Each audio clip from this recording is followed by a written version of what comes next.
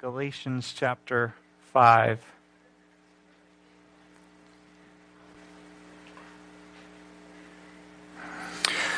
We're in verses 19 to 26 this morning as we continue to work our way through Galatians. And if you're using the Bibles in the seats, you should find that on around page 825 or thereabouts. Galatians 5, 19 to 26. Have you ever watched the news recently and gotten depressed about the world today? Maybe afraid, maybe anxious. There's so much trouble, right? So much strife, so much darkness.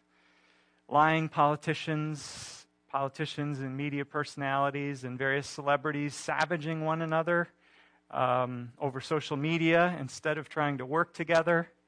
Political and ideological enemies shooting at each other, sometimes literally. Other countries which want to blow us up, terrorists which want to run us over. Elite thinkers who disdain religious beliefs and want to punish those who hold them, who say that anything goes, there are no moral values.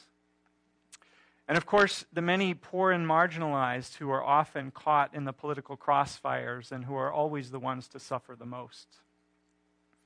Where's the world headed? Well, I have good news for us this morning. And that is that in the end, love wins. In the end, love, joy, peace, forbearance, kindness, goodness, faithfulness, gentleness, and self-control, they win out in the end. In the end, people who live this way, a culture and society which is this way, will prevail. That's the good news of the gospel. The kingdom of God is coming. The kingdom led and shaped by Jesus, it's coming.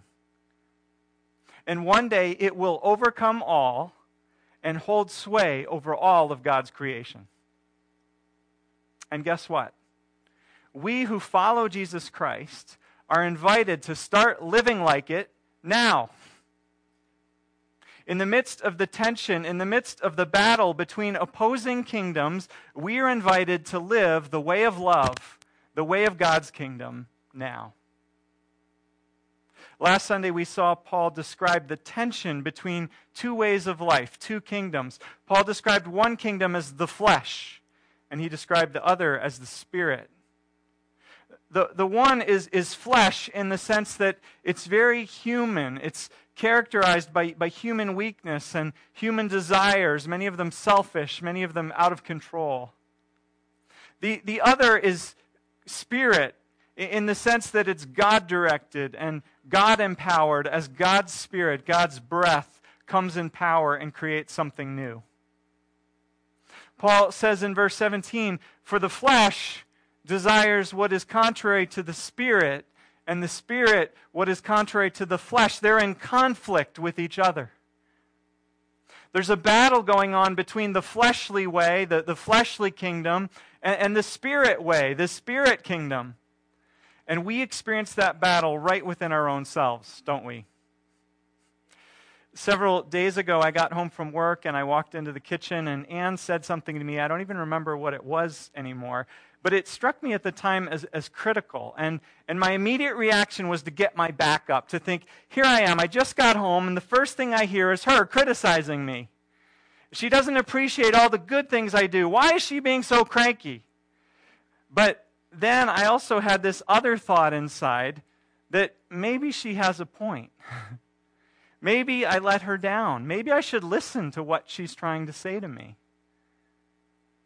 And so right there was the battle between the flesh and the spirit going on inside of me. You know this battle that I'm talking about? Well, whether it's the battle in our own lives or it's the battle out there in the world, I have good news for us this morning. In the end, the kingdom of the Spirit, the way of love, is going to win the battle. And so here's Paul's challenge to the Galatians and to us in today's passage. Start living in the way of the Spirit now. Start living in the way of love. Join the winning team. Because the church, the community of those who follow Jesus, we are supposed to be the one place that you could go to taste what the way of love, the kingdom of the Spirit is like. The one place that you could go to get a taste now of what heaven will be like. That's why some of us bring it to a place called Murphy's, because they're not coming here to taste it, but we want them to taste it. We're supposed to be the people who have left behind the way of the flesh and are living instead in the way of the Spirit. Well, in today's passage, Paul lays out the contrast between the two. He begins by describing the way of the flesh, and then he describes the way of the Spirit. And the way Paul does this, it's like he's hanging up two portraits, one for each way, for each kingdom. And if we could put the first slide up here, Paul gives each portrait a title, and then at the bottom he adds a comment. Here's the title as we first look at the way of the flesh. The acts of the flesh are obvious. And then Paul lists a bunch of them, not all of them, there are plenty of others, but he gives us a representative sample. And Paul organizes them into 4 groupings. The first has to do with sexual desires, which are run amok, which are not in keeping with the beautiful and good way that God teaches us to enjoy sex within a committed marriage. The second group has to do with the religious realm, with running after other spiritual sources besides Jesus Christ, to get information, to get power, to seek help, to satisfy our spiritual hunger. The third group then has to do with how we get along with others or don't get along. And this is by far the longest of the 4 lists, as you can see. Either because this is the one the Galatians were having the most trouble with, or maybe because it's always the one that religious people have the most trouble with, getting along with each other. And then fourth, the last grouping has to do with our physical appetites, with food and drink. This is all stuff that many of us are familiar with, and so Paul says these acts should be obvious. These are all natural desires which bubble up within us and threaten to rule our lives and to shape our society, to drive our economy, perhaps. But here's the thing, Paul says, warning at the bottom of the portrait, big warning, this fleshly way of life, this fleshly kingdom is coming to an end. It's going to lose out in the end. And so if you continue to live this way, you're a goner with it. Because in the end, God's kingdom, the kingdom led by the Spirit, the kingdom built on love is going to prevail. So if you live the way of the flesh, you have no future. Now let's pause a second and consider something very important about Paul's warning here, because Paul has just spent almost 5 chapters drumming home to us the fact that our place in God's good graces, God's kingdom, God's family, is not based on our keeping God's commandments, right? But now Paul turns around and says, if you live by the acts of the flesh, you won't inherit a place in God's kingdom. How can this be? Is Paul contradicting himself? Well, no, he's not, because Paul has never ever said that morality doesn't matter. No, morality is of the utmost importance to Paul. It's just that what Paul has been driving at is this: being moral, living a moral life, isn't what earns you a place in God's good graces. And further, trying to keep God's law as a way of achieving morality is not the way to go about it anyway. So in other words, what Paul is saying is that good works don't earn us a relationship with God, but rather they flow from a relationship with God. Because once your faith is in Jesus Christ and you're following Him, once you're a part of God's family, guess what God's family is about? We're about living a whole new way of life. We're about learning to live in the way of love. We're about being children who come to better reflect and to resemble our Heavenly Father and what God is like. Not by keeping a list of rules, but by having a new heart, a heart that's shaped and led by God's Spirit. The law could never get us there. It could never make us have a heart like God's heart, although it pleaded with us to do so. The law could tell us, don't do this and don't do that, but the law couldn't keep our hearts from saying, but I want to do that. That's why Paul says now, in verse 24, realizing that the reason the law failed was because our hearts were full of the desires of the flesh. And so now he says, those who belong to Christ Jesus have crucified the flesh with its passions and its desires. For those who belong to Christ, the flesh is still talking, but we're no longer listening. The flesh is still desiring, but we're not acting on those desires anymore. We're dead to the flesh. We've crucified it. Now instead, we let the Spirit lead us. The Spirit who can not only tell us what's right, but who can move our hearts to want to do it. The Spirit who can cause our hearts to beat with the drumbeat of the new kingdom which is coming. With the way of love which is going to win in the end. That's who God's people are. We're those who are learning to live by faith, by the Spirit in the way of the kingdom of God, the way of love, the way that is coming and will one day conquer all. And so Paul goes on now and gives us a second portrait, if we could put up the next slide.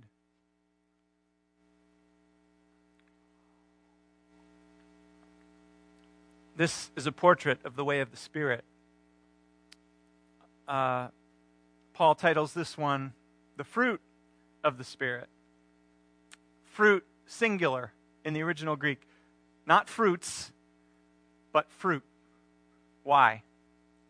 Well, because these aren't distinct, separate qualities. Rather, they're all interrelated. And what that means is that the fruit of the Spirit involves growing in all of these, not just one or two. Because many people are already good at one or two of these. Some of us are particularly patient with other people, or as it's translated here, forbearing. We don't fly off the handle. We don't get fed up very easily. We're patient. We're nonplussed. Others of us have great self-control. We get up early each morning. We go for a jog. We take night classes. We don't eat sweets. But being good at one or two of these isn't the fruit of the Spirit. Being good at one or two of these is just a personality strength. Maybe we were born with it, or maybe it was instilled in us from our upbringing. And it's great that we have this virtue. But when the Spirit bears fruit in our lives, we grow in all of these. Not all at once, not in equal measure. It's messier than that, but slowly and surely over time we grow in all of them. Because all of these, in one way or another, are expressions of the first one, love. That's why I once heard someone describe the fruit of the Spirit this way. Joy. Joy is love in delight. Peace. Peace is love in conflict.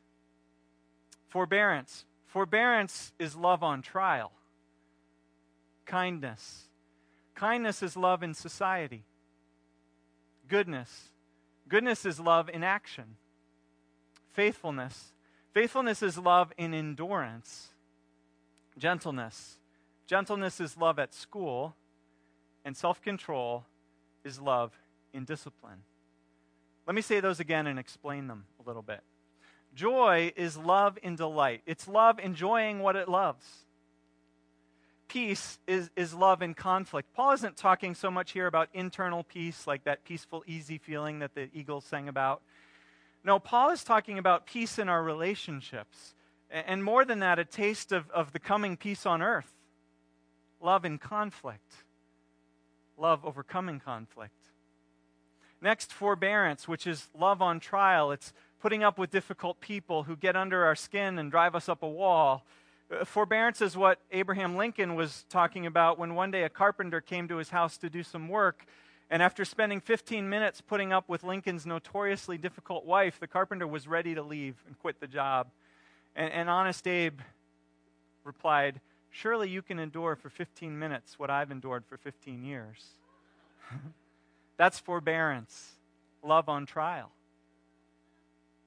Next is kindness. It's love in society. This Greek word translated kindness is more than just being nice. It means generous. It means big-hearted, willing to bless others with what is good. Love in society.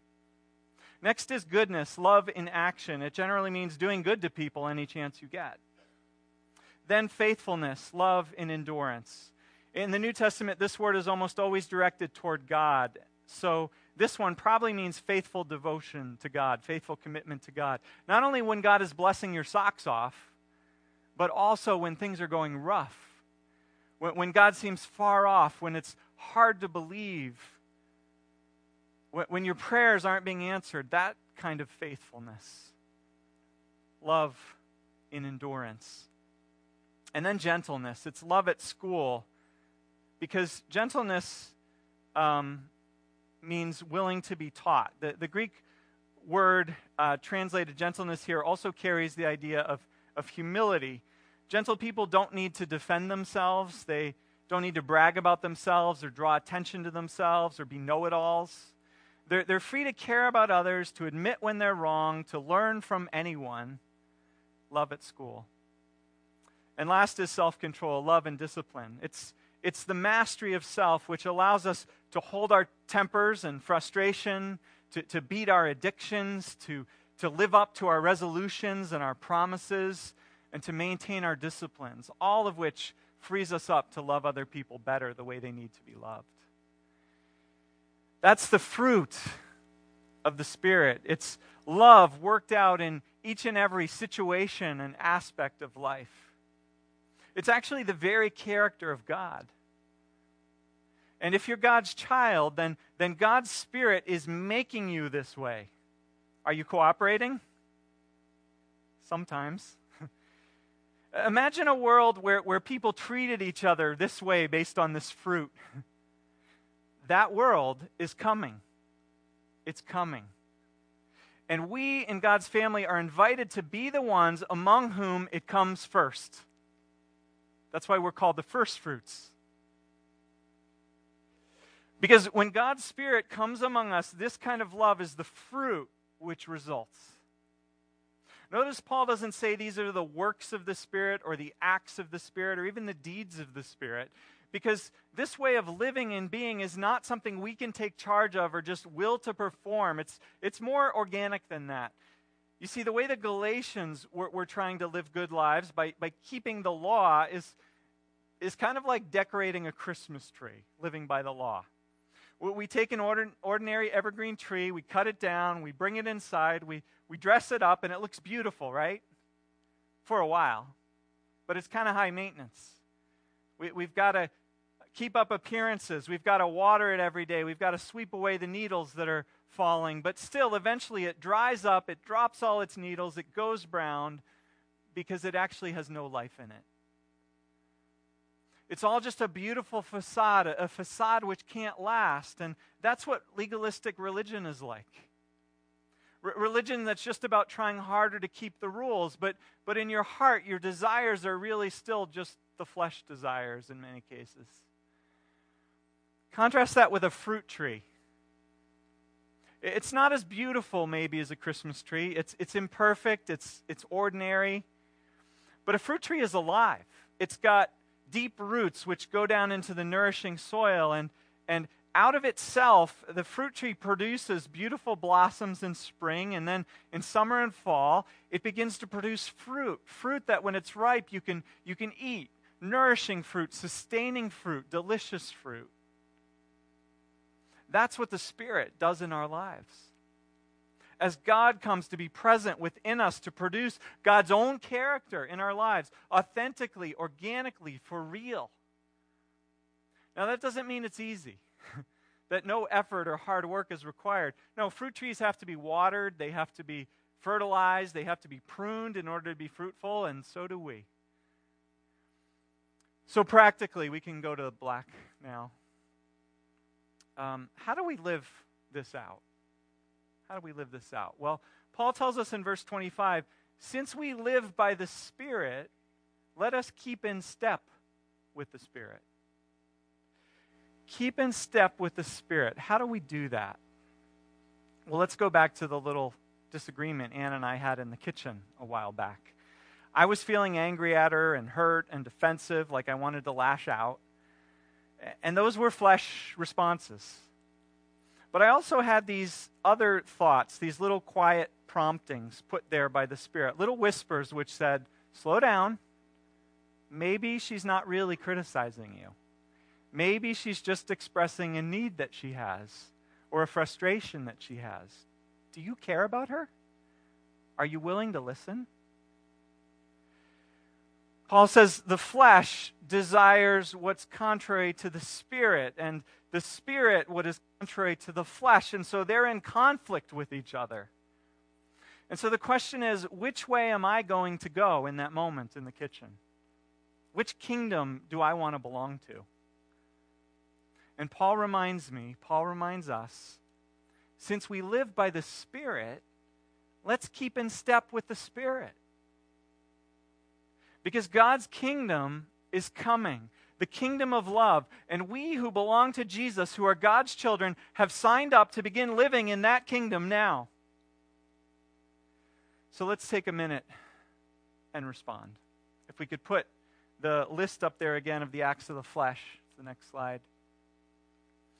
What are the flesh acts, the flesh desires which we find ourselves struggling with? I want to invite each of us to take a minute silently and think, which flesh desires do you struggle with?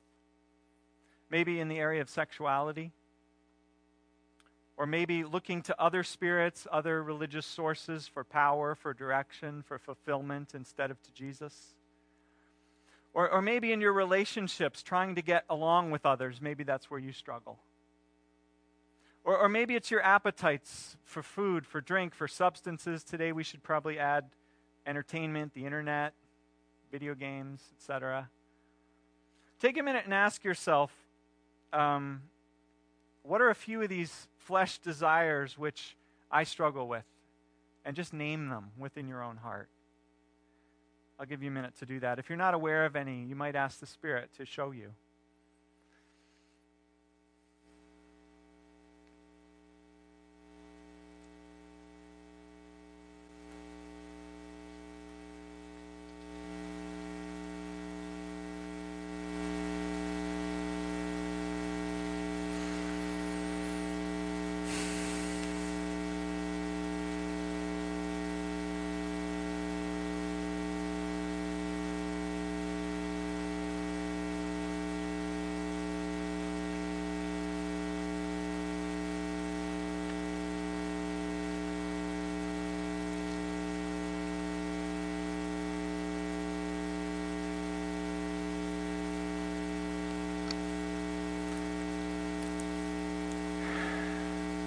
Now as we move to the next slide, the next portrait, let's move on to the Spirit.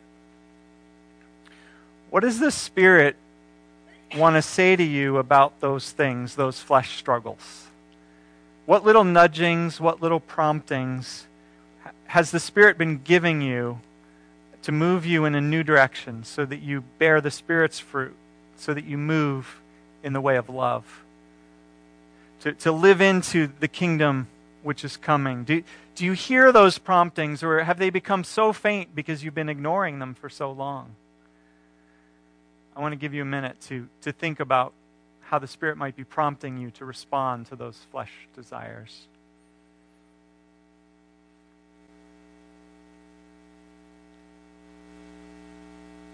Don't put words in the Spirit's mouth. Try to listen for what the Spirit's saying.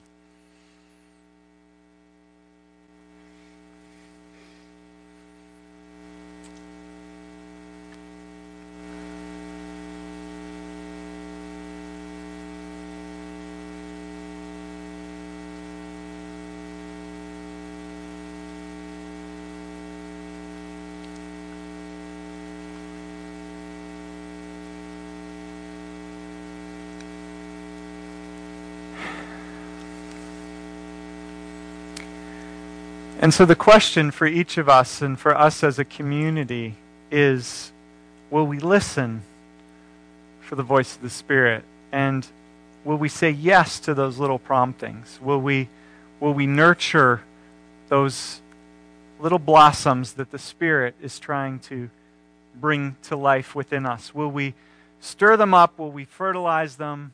Will we walk in the way of the Spirit so that we can bear the Spirit's fruit?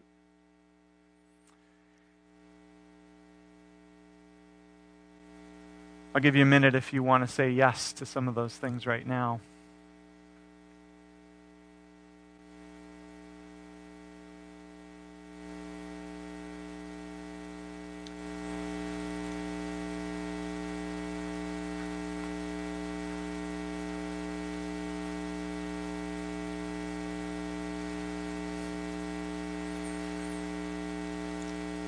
And as you do that, I also invite you to think, is there someone that you might share this with?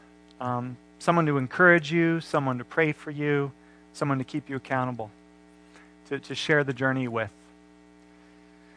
Our vision as a church is that we'd be transformed, right? Transformed by God for love and for mission in a changing world.